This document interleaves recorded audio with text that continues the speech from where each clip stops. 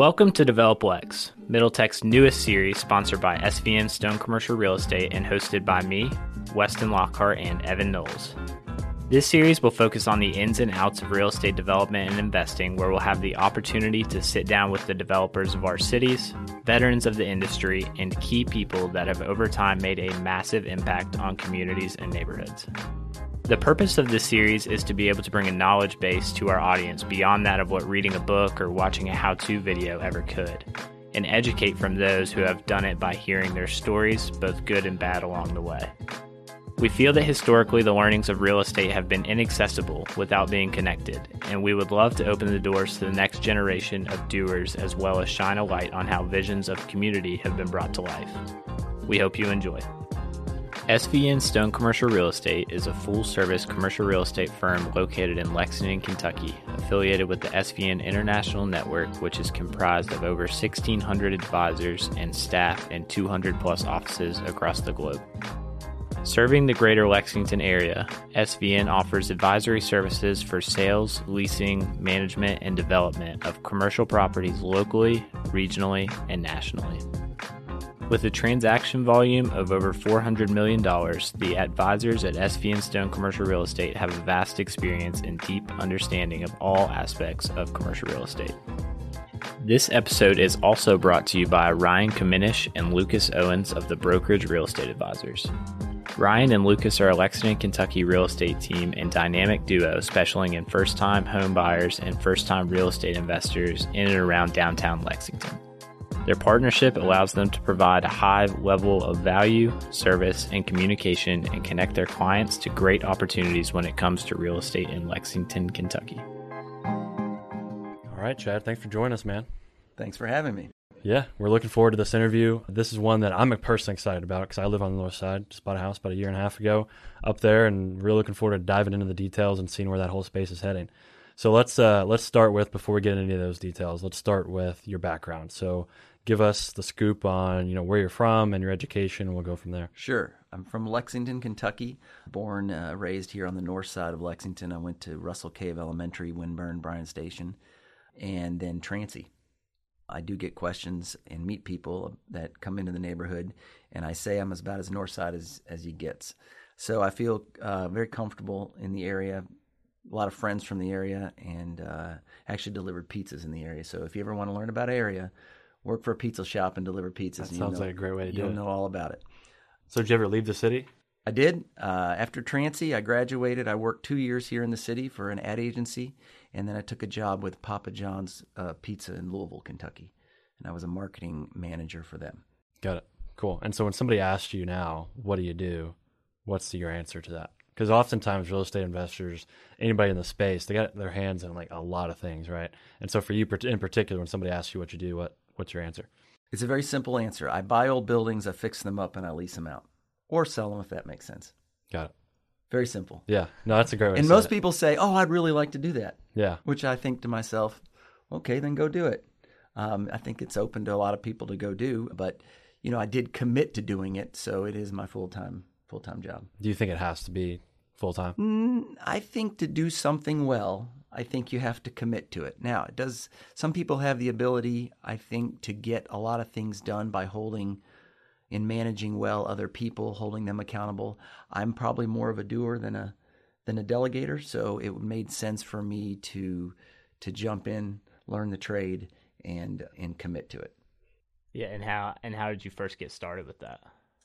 I first got started I decided in college that we had an opportunity to live off campus at Trancey my junior year.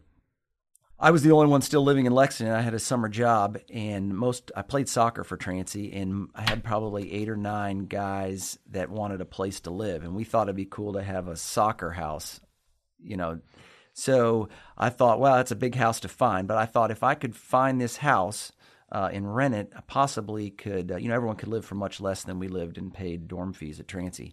Plus, socially, it made a little more sense because we didn't have visitation and some other rules that Trancey required at the dorms. So I put it on myself to find this. I couldn't find kind of early in that summer a place for everyone to rent. So I saw several places that were for sale, and I put a little business plan together. I didn't have any money, and I went to my mom and dad. I said, Dad, if I could buy a little place, I have about 8 guys that want to rent it, and then I possibly could live for free next year.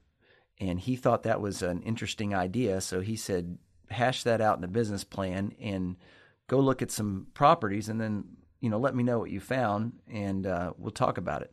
So that was really cool. It was my first business plan that I'd written. Obviously, I'm trying to sell my mom and dad on this experience, and they were in a spot, I think being good parents, they heard me out and actually kind of respected what I brought to them. And then, in the end, they kind of reeled me back in because I didn't really have a budget, and I wasn't thinking really what that was like. My parents didn't have the means to buy a big house. The first house I looked at was right in Fayette Park, and it could easily house 8 to 10 guys very easily. And I thought, this is going to be fantastic. And that definitely was not in the budget. So long story short, I found a little place on Constitution Street, which is right in between kind of Sayre Middle and High School, close to Trancey. And it was a 3-bedroom, 2-bath, and it was for sale for $75,000, and we negotiated down to $60,000, and I didn't have to put that much work into it. I think the guy had bought it for very little money, and he was happy. I was happy, and so I had 5 roommates, and we all lived in this house on Constitution Street, and that was kind of my first real estate deal. And luckily, I ended up making about $200 a month. So, but I was responsible for all the bills. Mom and Dad held the mortgage. And my deal with them was that I would operate this until, either I moved out of Lexington or didn't want anymore. And then I would pay the mortgage that was in their name, pay all the utilities. And in the end, we would sell it, and I would pay them back whatever I owed them. And then we would split the difference. Nice. Good old house hack. It's a good old house. And luckily, Mom and Dad were great to kind of be a part of that and had the ability to at the time. Yeah. And when I first got involved in real estate, I was studying and listening to as many podcasts as I could, and that's called a house hacking. House hacking. And so I'm currently doing that now on Loudon Street, and I've got roommates and same situation. So it's a great way to do it. It's just you live with friends, and you get the mortgage paid for, and maybe a little bit extra, and that's exactly right. It's fun. So how did you spiral that or push that into and advance that into eventually commercial? Like how did that transpire? Well, that was a good experience. How that whole ended is I had graduated from college with a marketing degree from Trancey. I got a job offer, a couple of them. I took one in marketing, and then, still had the house. I wanted to maybe do a little more of this, but my job never really enabled me to because I was busy with my corporate job, and ended up getting this job in Louisville and operated it for about another year. There were still soccer players coming in. It kind of became known as a soccer house, and then really got away with it. Sold it for $100,000, split that difference with my parents, and so that really enabled me to have some good savings early on in life. And then my corporate job, I was always living with friends, so I was able to reduce my expenses. But really, it wasn't until about 10 years later that I got into this business. I mean, I stayed on the corporate path. Okay. And, you work that path, and you realize at some point I did buy another house. Then I did do the same thing when I was in Louisville, Kentucky, and that worked fine. And then I got transferred. I took a job out in Arkansas working for Walmart, similar job, good opportunity, was there for 3 years, realized I was going to be there for probably the rest of my life. And I made a conscious decision to move back to Lexington for a while, and always liked Lexington, never visioned staying. And then just met along the way several entrepreneurs that had invested in the Papa John's franchises. A couple bosses also had invested in some real estate. I thought, I've dealt with commercial real estate on the retail side of pizza, so could possibly parlay into something. It wasn't until I came back, didn't know what I truly was going to do. I actually opened a pizza place after corporate America and operated that for 4 years. And so that was a real entrepreneurial experience. I ended up opening a shop here in Lexington, Kentucky, and an Eastland Shopping Center. And first year was really tough. And then second year, just kind of stayed with it, kind of reformulated what I was, how I was selling pizza, became more commercial in my pizza sales. It wasn't so much retail competing against Pizza Hut, Papa John's, Domino's, Little Caesars. I was going after more group contract orders. So I eventually got, just through getting on the phone, reaching out, making that sales call, following up, I was able to get all the Fayette County public school business.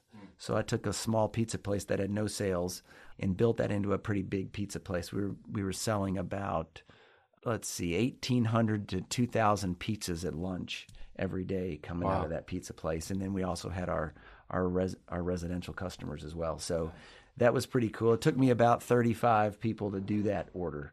And so I became, again, more of a manager of people and managing, 18 to 20, 16, 18, 20-year-olds, in high school or those that have not been, dropped out of high school, delivering and, having, it was a great first business experience. I really almost didn't make it. And then just by reformulating, going after sales, I thought I could get, really competing against more of the managers of the Papa John's and the Domino's that really weren't inspired or even they really didn't have a lot of leeway to go out and call on business. They kind of, they were managing pizza stores where I was, managing but also owning. And I was like, I really want to grow this. So I put my sales cap on and really went out and tried to grow this small little pizza place. Entrepreneurial venture. Very much a so. Management, a management company. And I shouldn't have probably done that in hindsight because it made no financial sense. But I was a good saver, and I thought I really wanted to try something that I knew. I felt I knew pizza. I knew the marketing side of pizza. I didn't really know the operations side. I quickly knew that. But, I learned to make pizzas, and I managed the store every day. So being there and seeing the phone ring, and the minute, I sold one phone call rang, and this is kind of what I got an order from a church for about 20 pizzas. And I thought, wow, that phone rang once and I made 20 pizzas. Let's see if we can continue to do that. So let's call on all those that need to buy a lot of pizza, schools, factories, churches, groups, and then define that customer base and see if we can market ourselves that way. Smart. So that's what I did. And then I sold that in 2007 and made some money. And that's when I bought my first really retail building. And talk about that. Talk about that first deal. So the first retail building, I sold the business. I was looking for a partner because I was working immense hours. And I got all the contracts back for the next year. So I had about $1 million worth of sales guaranteed to the pizza place coming in for the next year. And that created some value. I talked to a few people that I had some advice. I couldn't really raise the price because you're contracted at that point, but we had done really great service. So then I looked to maybe get a partner or to sell the business, and I felt like it was the right time to do that. I was a little burned out, and I had the business back. So it just was a unique situation that I could have stayed. In hindsight, maybe I should have, but I don't know. I thought realistically, deep down, I'm probably burnt out, and it's best that I move this on. I met someone that was interested in buying it, so we worked out a deal, and that's that. The Spalding's Bakery, I had a little bit extra money. What was I going to do with it? Putting in the bank seemed boring, and now I'm an entrepreneur. So I'm on my own. I have no insurance really that I have to pay for myself. I have no retirement just from what I've saved. So why don't I kind of create a pension is what I thought. And I read a couple real estate books, and I thought, maybe I could buy a building, rent it out. If I could make an extra $100 or $200 a month, the tenant could pay the mortgage. And then I could ultimately, in 15, 20 years, I would go back to my corporate job, have something for retirement. Well, the Spalding Bakery, that was sitting there vacant on North Lime. They wanted $150,000 for it. The roof was falling in. They had ceased business, and this is before they'd opened their shop up on Winchester. And it wasn't with a great agent. I don't even remember his name, but it wasn't a well-known kind of company or agent. And no one wanted it. Tim Mellon, who had done the development for the Atomic Cafe where Doodles is, and on the corner of 3rd and Limestone. I worked for the Atomic Cafe during college, waiting tables, and I'd met him, and I kind of remembered him doing that. And being in Lexington, I looked at UK. Everyone says buy apartments over at UK. That sounds fun and fine, but everything seemed expensive. I couldn't afford that. I couldn't make any of it cash flow at the time, and so I had some time. And then the Spalding's Bakery, I thought, I don't mind the construction side of it, and I'll learn a little bit. So why not we worked out a deal. I lowballed him. I think I offered $40,000 on the 150, which was huge. Yeah. But I thought it needs 150, and it's not worth any more than 200. So why not? That's about what I felt comfortable paying, knowing I have to put the money back into it. You just can't buy it at 40 and rent it. I mean, it wasn't. And you were able to justify that in your offer. I was, in my mind, I'm a little more put together on how I evaluated property now. I just felt as though if based on having an upstairs apartment, because it was mixed use, a downstairs business, and there was a little space next door for another little office, so it could be 3 income generating little units. Could that offset it? If I stayed, under 200, I thought, yeah, it probably can. And, I had no tenants. I had no experience doing that, but just thought I could make that happen. And I thought it could do it in 6 months, and it took me a year and a half. But I learned, and I did it all myself. This is a problem with doing something quickly, is because I had no tenants wanting to come in, didn't really matter. And I just sold my pizza business, so I had a little time. Not everyone gets in a situation that way, but, I learned the plumbing, I learned electric, I learned, masonry. And so I enjoyed that. I had one person help me, and to redo an old, about a 3,500, maybe 2,500 square foot building all by yourself takes about a year and a half. Yeah. And so your first retail deal was on North Limestone. Correct. You stayed in the area. Right? I stayed in the area. Why? What attracts you up there? Okay. What gets you excited? The only thing that attracted me is I got the building done, and I found a tenant, John Lackey, who was a painter. He wanted the downstairs. Well, John Lackey didn't have enough money to pay really rent. He was an artist. And I felt as though he'd be better than no one at the moment. And in the end, I liked John. He was a good guy.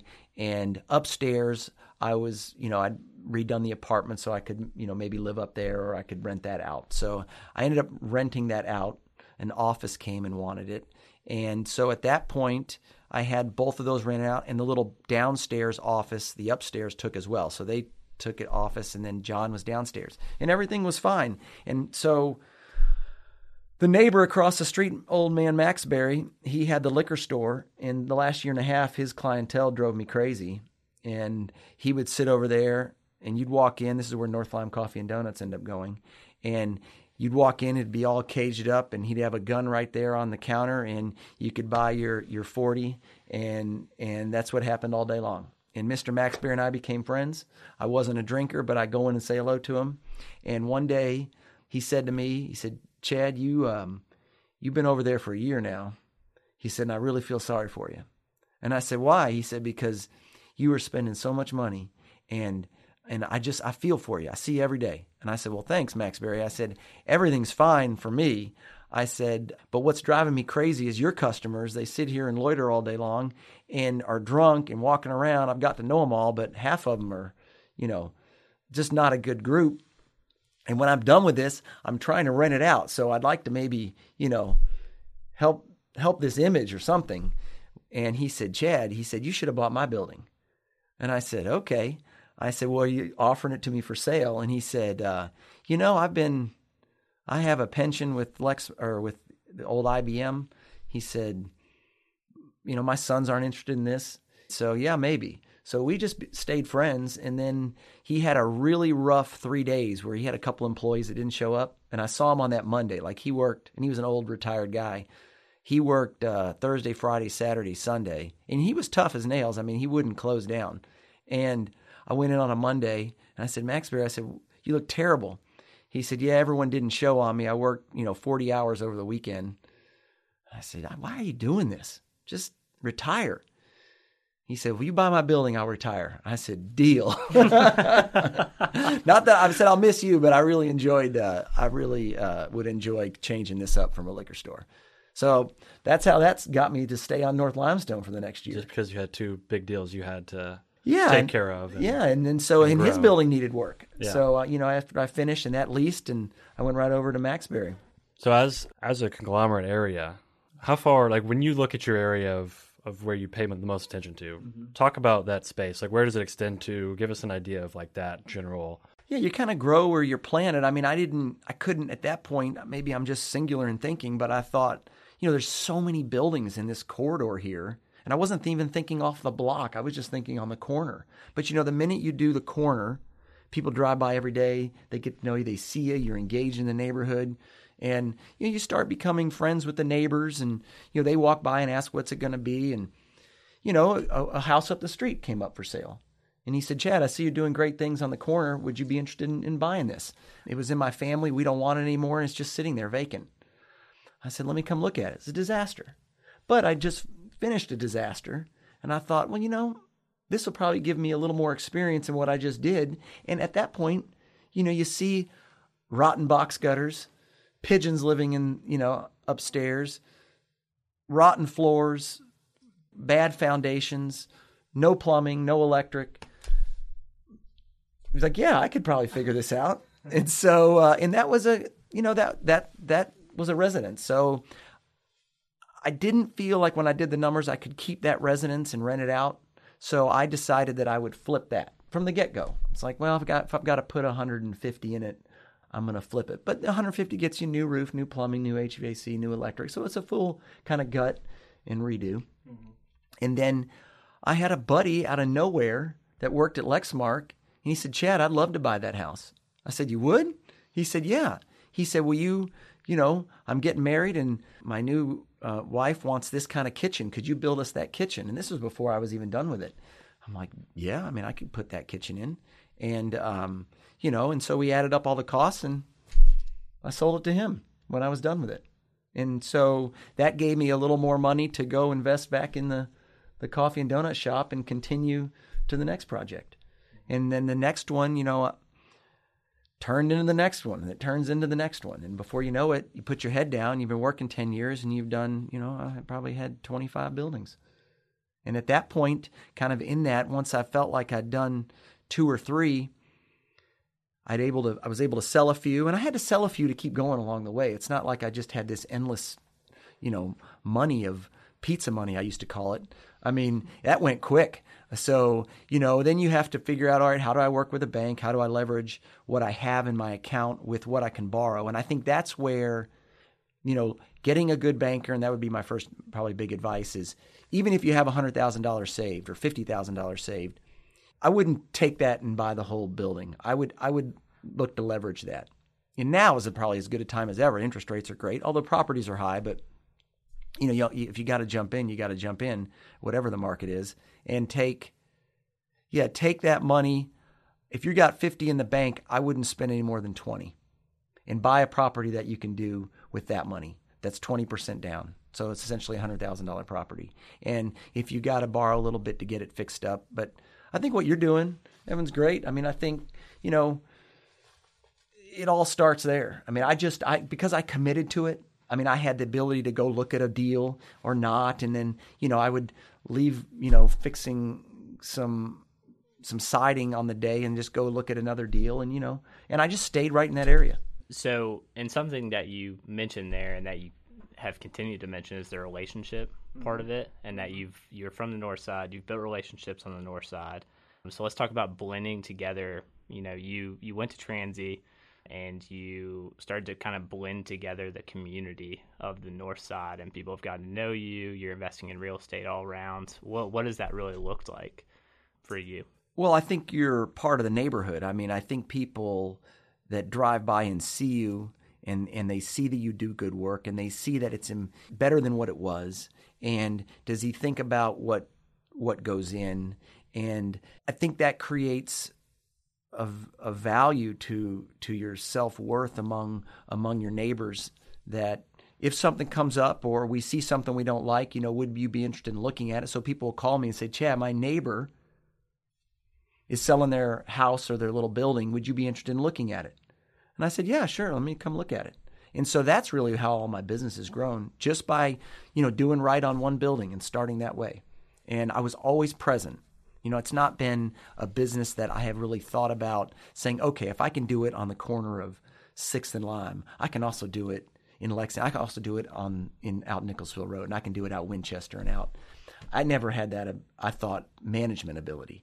Could I do that in Denver, Colorado? I mean, the formula probably is the same, but managing that is something that I just didn't feel like I had the ability to do. Yeah, you're a very hands-on guy. Yeah, and that probably limits my ultimate ability. But then again, I think we all have to define for ourselves, what do we want out of life, and what is enough, or what's not enough. And if you feel like you need to do 150 properties to get whatever goal you've set for yourself, then figure out how to do that. And if that creates hiring 3 managers, and all of a sudden you're going to have to pay them, you're going to have to hold them accountable, you become more of an executive manager at that point. If that's the role you're good in and you like, then maybe you should go that route. I was more of a doer. I wouldn't, even after 10 buildings, I was still doing the masonry. I was still doing the plumbing. And that's probably not the fastest way to really grow if that's what you're interested in. Now, I felt like in that neighborhood, it seems like the deals I was able to find were always coming up about the time that I needed them to come up. And those that weren't, you evaluate it and said, I did get in a little bit of a financial crisis early on when I bought a couple buildings that you just couldn't pass up. And you're like, wow, it's a great deal. I got to go for it. Well, you've got 2 other projects you haven't finished yet. The bank's like, And you're like, no, I can make it all work. And they're like, no, it's not working. And so that's where you need either an investor or a family to help you. And so at that point, I took on a little investor, just a monetary investor, not almost treated him like a bank. And that's how I presented it. I don't want you to have any say here. And I stayed all on my own. So I didn't have any partners. So that probably helped me be a little bit more savvy, or have the ability to at least make decisions quicker and then pay back. I don't have to split the income at the end. So even though you feel like you're definitely doing it alone and having a partner is kind of fun, but unless that partner really offsets, I think, what it is you're good at, I think that, if you start doing the same thing, I think that there could be issues there. Makes sense. So you've been a part of that neighborhood forever. So this question probably is not going to be answered like some other people might. So there's this talk of gentrification. I've seen articles, in the paper and people concerned. Have you ever run into any negative sentiment about what you're doing, or because you're part of that neighborhood? Talk about that sentiment. Sure. That comes up. I think when it does come up, I've got kind of my foundation of who I am and where I come from that I think can squash a lot of that. Yeah. Now, not everyone can bring that. I feel very confident, and I've sat in meetings with the whole neighborhood of 150 people and had to address this issue. And we eventually come to an impasse of that person or persons would rather see a building vacant than see it fixed up. And so we have to agree to disagree on that, because that is ultimately the building is going to get redone. As Lexington grows, as infill happens, and the environment that we're in, it's going to get done. My just answer to that, not that I'm answering what it is they want to hear maybe, but my answer to that is, would you rather have someone local do it, that lives in the neighborhood, that's using local money, hiring local people, bringing something in that we can all discuss maybe what we want to see? Or do you want, it's going to get done, so just it's going to get raised, or it's going to get a pawn shop or a liquor store or some other probably neighborhood predatory kind of Payday businesses loans that we just I don't really want to live around. Now, maybe you have a different vision for that, but that's what's going to happen. So either that happens, or someone bigger, this is what happened with Gray Line, from out of state is going to come in. They don't know anyone in the neighborhood, nor do they care, nor do they ever visit it just to make some decisions. They're going to make decisions for this really big hub on the corner. Are they the best ones to make that decision? I don't know. But, or those that are complaining, I can't do all the buildings, so go do it. You can complain all you want, but go do it. I don't have the means to. I'm like, well, you know what? That's not probably the best answer. We can all make those complaints, but if you really had a desire, I'd help you with a business plan. Well, I'll help you to introduce you to people that, would want to see this done. But I feel as though they probably just don't want to see anything done. So we just have to disagree. And then it's not been something that has been too much in my face. Now, a lot of people in the neighborhood that, buy a lot, they do a half-ass fix-up and they rent it out. There's something to that that's frustrating. Again, I think the market will bear what it's going to bear. They argue sometimes that I bring in, because I'm going to fix the corner and it becomes more retail, exciting and vibrant, that creates more of a desire for the residences to become redone. I think they're going to get done. So you just kind of have to live within those. And, I've never taken on a building where I've never removed anyone. Every building I've done has been vacant. So, I'm really bringing buildings back from the dead. I mean, there's no taxes being paid on. If they are, it's small. There's no vibrancy. It's an eyesore to the neighborhood when you drive by. It's dangerous. People are hanging out. Gentrification's, it's a real issue, I think. But I think, when it gets pointed in my hands, I feel like I have the ability and the commitment, at least to the neighborhood. It's not really how I think. Yeah. I mean, I'm living there now, and I feel the same way. And I think ultimately what it comes down to is, the intent behind the decision to upgrade a building or to put something new there. The intent behind that, I think, is what's important with, the gentrification discussions, because like you said, it's going to happen no matter what. And it's just a matter of almost nature and evolution that it's going to happen. So why don't you do it with somebody like yourself who's in the neighborhood and integrating these developments into the neighborhood. And so let's transition this into particularly Grayline. You mentioned it there. Sure. How have you worked with the neighborhood and talked with the neighborhood and made sure that's something that the neighborhood is proud of and wants that to be a part of their life? So talk about that particular deal and what you've done there. I think, Grayline started, that's many years in progress here, or going to a neighborhood meeting and learning that Lextran was going to redo the building and what their plans were for that. And their plans were to tear down the building that currently exists as Grayline Station and build a totally new facility, because they own the 5 acres there on the corner. And that got very mixed reviews, because that building, although it sat vacant for 25, 30 years, Lextran did nothing to it. They just used it as a storage building. Their headquarters were the next 2 buildings down, and they built a bus wash in between, but did nothing with this building and just let it sit there for many, many, probably 25 years. And with a few people after that meeting kind of went forward and said, we're going to put this building on the National Historic Register. And that was that's not something I was involved in, but I knew that was going to probably happen. And then that would create a little more of a challenge for Lextran to actually tear it down. And so they were able to accomplish that, which I think was a good thing. It just so happened that the Sylvania plant, which was down on the corner of Russell Cave and Loudon, that got demolished. So in the end, although Lextran was quite frustrated because they spent some money to design this big, really what they built down at Loudon in Russell Cave, they planned to build that here, but we had to lose the building. In the end, I think it worked out great. We're able to save the building. Lextran walked away from the property, I think, in frustration, and then but we were able to build a really cool new facility in the old Sylvania plant lot. So they were still staying in the neighborhood. The jobs they were saying were going to create it, I think, were still in the neighborhood. They got a new building, which is what they wanted, and we got to save the old building.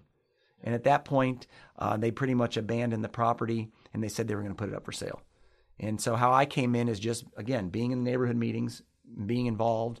The No Lie CDC, which is an entity that has started in the neighborhood really after I've been in the neighborhood, and they seem to have a mission, that they want to push. And so at times it seems like their mission and their actions are off, but in reality they are an entity that I think wants to do good. So it was. They said they were going to buy it. Well, that hit the paper, and that they bought it. And I thought to myself, I've spoken to a couple times with Lextran. I had no clue that was happening. I think I would have known that. So I called my contact at Lextran and said, this article in the paper today says that you guys sold it to the No-Lie CDC. And they said, no, I don't know where that came from. That is some weird article interview they had, and they said that, but it's totally untrue. So then, the reality of it is Lextran put it up for auction with a broker, and that's how that all went. And there was a silent bid process, and there was a lot of people that came in, a lot of players downtown that were going to buy the property and had some vision. Our model was, I had been to Findlay Market and Over the Rhine, and I'd been to Pike's Market out in Seattle where they throw the fish. It's a great market. Wow. And thinking, could that be this, or could this be that? And it was really if you could think of anything to go in an old building, a cool public market, with a vibrant kind of retail mix, and could create a lot of opportunity, I think it would be really cool. What else would be cooler? I mean, I don't know. I mean, Northside RV comes in and puts all their RVs in the corner. I mean, no one wants that. The trailer park's going to buy it, so we're going to have more trailers. The building was going to go down had it not been able to get it. And I don't know what would have turned out then. Maybe a retail strip center with a Big Lots and more pawn and more, it would have, but it just wouldn't have been a real nice, cool, adaptive reuse project like it is today. And talk about, give the sales pitch on what it is today, because it became largely that vision. And I've been in there, it's very exciting. I cannot wait for it to be completely done. Give the pitch of what it is today and what it's going to become. Yeah. So, I think the sales pitch of it filled up quickly in the middle of the pandemic. And I had several go sideways, but my pitch always was, we're going to redo this building, and we're going to do it in a way that I think hopefully makes it affordable for everyone that wants to open up a business in here. Now, there are coming up with the plan of how we ultimately figure this out is who has to go where and who can pay what and who's interested. So, really just saying, we've got, if I have 12 or 13 outside retail fronts, they can pay a little more. Could we do a kind of vendor kiosk pop-up kind of mall in the middle? Not so much peddler's mall. That's not what I was thinking. I was thinking more of anyone that had either was making something, they were selling it on Etsy, or they were selling it and they went to craft fairs. I don't want to be a craft kind of market, but something like that. And could we provide reasonable, affordable, opportunities for small businesses to get started in that kiosk environment? And that showed that there was a model for that. And then could we do office? And then we had an event space possibly, and putting together a communal kind of a shared area and a common space that everyone could because we had this big center, the building's big and it's got this big center. What do we do with the center, 20,000 square feet? So anyway, putting all that together, figuring out what people could pay, figuring out, what ultimately I could spend on it. And then, what I could ultimately finance the thing for. I mean, those are all, I look at a lot of things there now that we're at this level. And, the pitch goes back to, I'm providing you an old building, has tall ceilings, has great windows. You've got anywhere from 650 to 1,300 square feet to do some type of retail. Is that exciting for anyone? And, I had a handful of people that are in an existing business of mine that says, Chad, we've outgrown North Lime Coffee Donuts as an example. We've outgrown our spot up there, plus needs some work, which it did. And would we be interested? Could we come down to Gray Line? And I said, absolutely. I'd love to make that happen for you.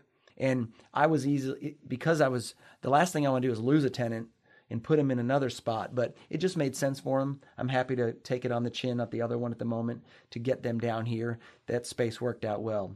Forage, was also across the street in a building next to Thrive Kombucha. And Forage said, we'd like a little more space.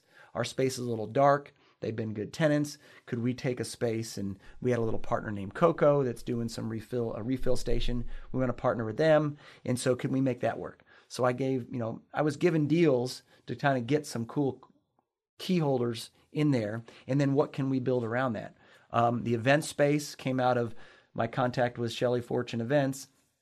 They lease 7th and Lime from me, and that's their offices, and they have a couple other people that rent from them in there. And they said, we'd like to do an event space. And so we had this big old engine room on the back of this building that really, had put a vision together for that. And so that was able to lease. And then I had 4 other buildings on that site that we were able to monetize. And so that also helped.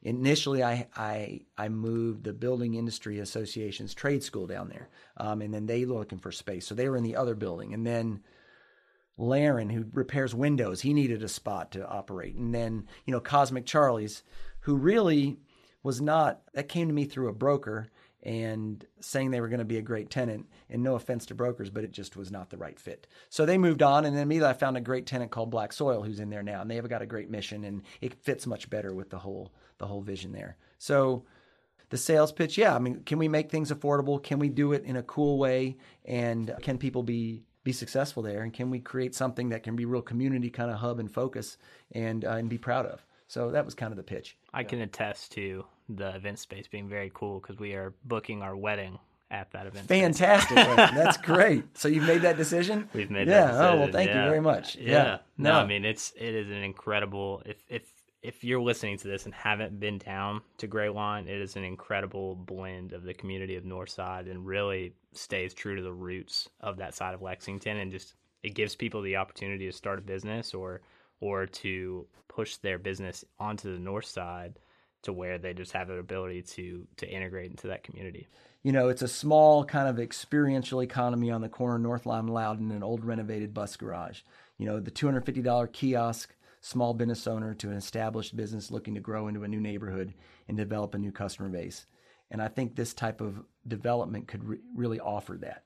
And so I think with Gray Line, when I thought about a tenant, the real, I think, difference here, and I think the Summit did this well, even though they spent a huge amount of money and built that from scratch. But an experiential retail economy, or I think when you come down and any neighborhood you want to see your neighbors, you want to spend money at the local artisans, and you want to be a part of that. That's what makes a great neighborhood. And could Gray Line really engage that and build upon that? And I think in the end, we got, we did as best as we could do, and we still have quite a few more things we got to accomplish here. But food's one. But again, the thing's filled up. I'm pretty much 100% occupancy. I just, we still have to do the build out on several of the things. We got all that done in the middle of a pandemic. And to say it's just me and Jermaine O'Connell, who's from the neighborhood, who I hired to help with all the office work. And she's fantastic. And she's pretty much retired. And now she says she's got another career here, which it's sometimes I work her more than 40 hours. She's ready for a little time off. But she's been great. And again, she's great. She's lived in the neighborhood for 40 years. So I was able to create a cool job there. And I really enjoy working with her. And then the crew, my crew's developed over the years, and they've been great, and I spent a lot of time with them, and that's where I feel most comfortable. I think you've done a great job. So, I live right down from it. I've walked down there several times, and I love it. I walk down, it's always between that or Minton's, whatever. Yeah, Minton's great. Is insane, but I love it. You've done a great job, and I'm really excited to see it continue to develop, and the more stores come in there and see what happens. But a couple of rapid fire questions here to end this off. Future of Lexington. Let's start with, for those that are wanting to develop the future of Lexington, what's some advice you'd give new coming investors that you've learned along the way that you would want them to either avoid mistakes or that you'd do it something differently if you go back and do it again? I'd say go into each project with the neighborhood and the customer in mind. Create a building and a tenant base that adds to the neighborhood experience in a positive way. I think that's important. And I think the neighborhood will embrace that. And I think the customer base, that the tenant that you choose, is important to think about. Now, not all customers are coming from the neighborhood, but if you can bring a good customer into the neighborhood that will spend money, and I think that's a good thing. Good. And so we always like to end on forward-looking statements. So, you are a Lexington native. You've been developing Lexington for a long time now. Where do you see the city going? What gets you excited about the future of Lexington? I think Lexington's a great city. If we look at quality of living in any city, I think, you have these great diverse little neighborhoods in these kind of small areas that you can go and shop. And I think that's why North Limestone and Loudon is a great opportunity to really grow, good infill, quality bike lanes and paths, good parks. I think if Lexington could really grow our bike paths and our lanes and really get our communities moving towards the hubs, I think that would be a really nice experience. Streetscape beautification is always, I think, great for the city to do. And I think people are proud of their neighborhood. If we can continue to create what we've done on North Limestone, it's kind of an organic kind of approach. We didn't tear everything down and build new like the Summit, but I really think this organic growth is probably the best growth, and it's a growth that's, I think, viable because being from the neighborhood, hiring people from the neighborhood, working there every day, it's sustainable. I'm excited about that, and I think if we could do more projects like this, I hope we get the opportunity to.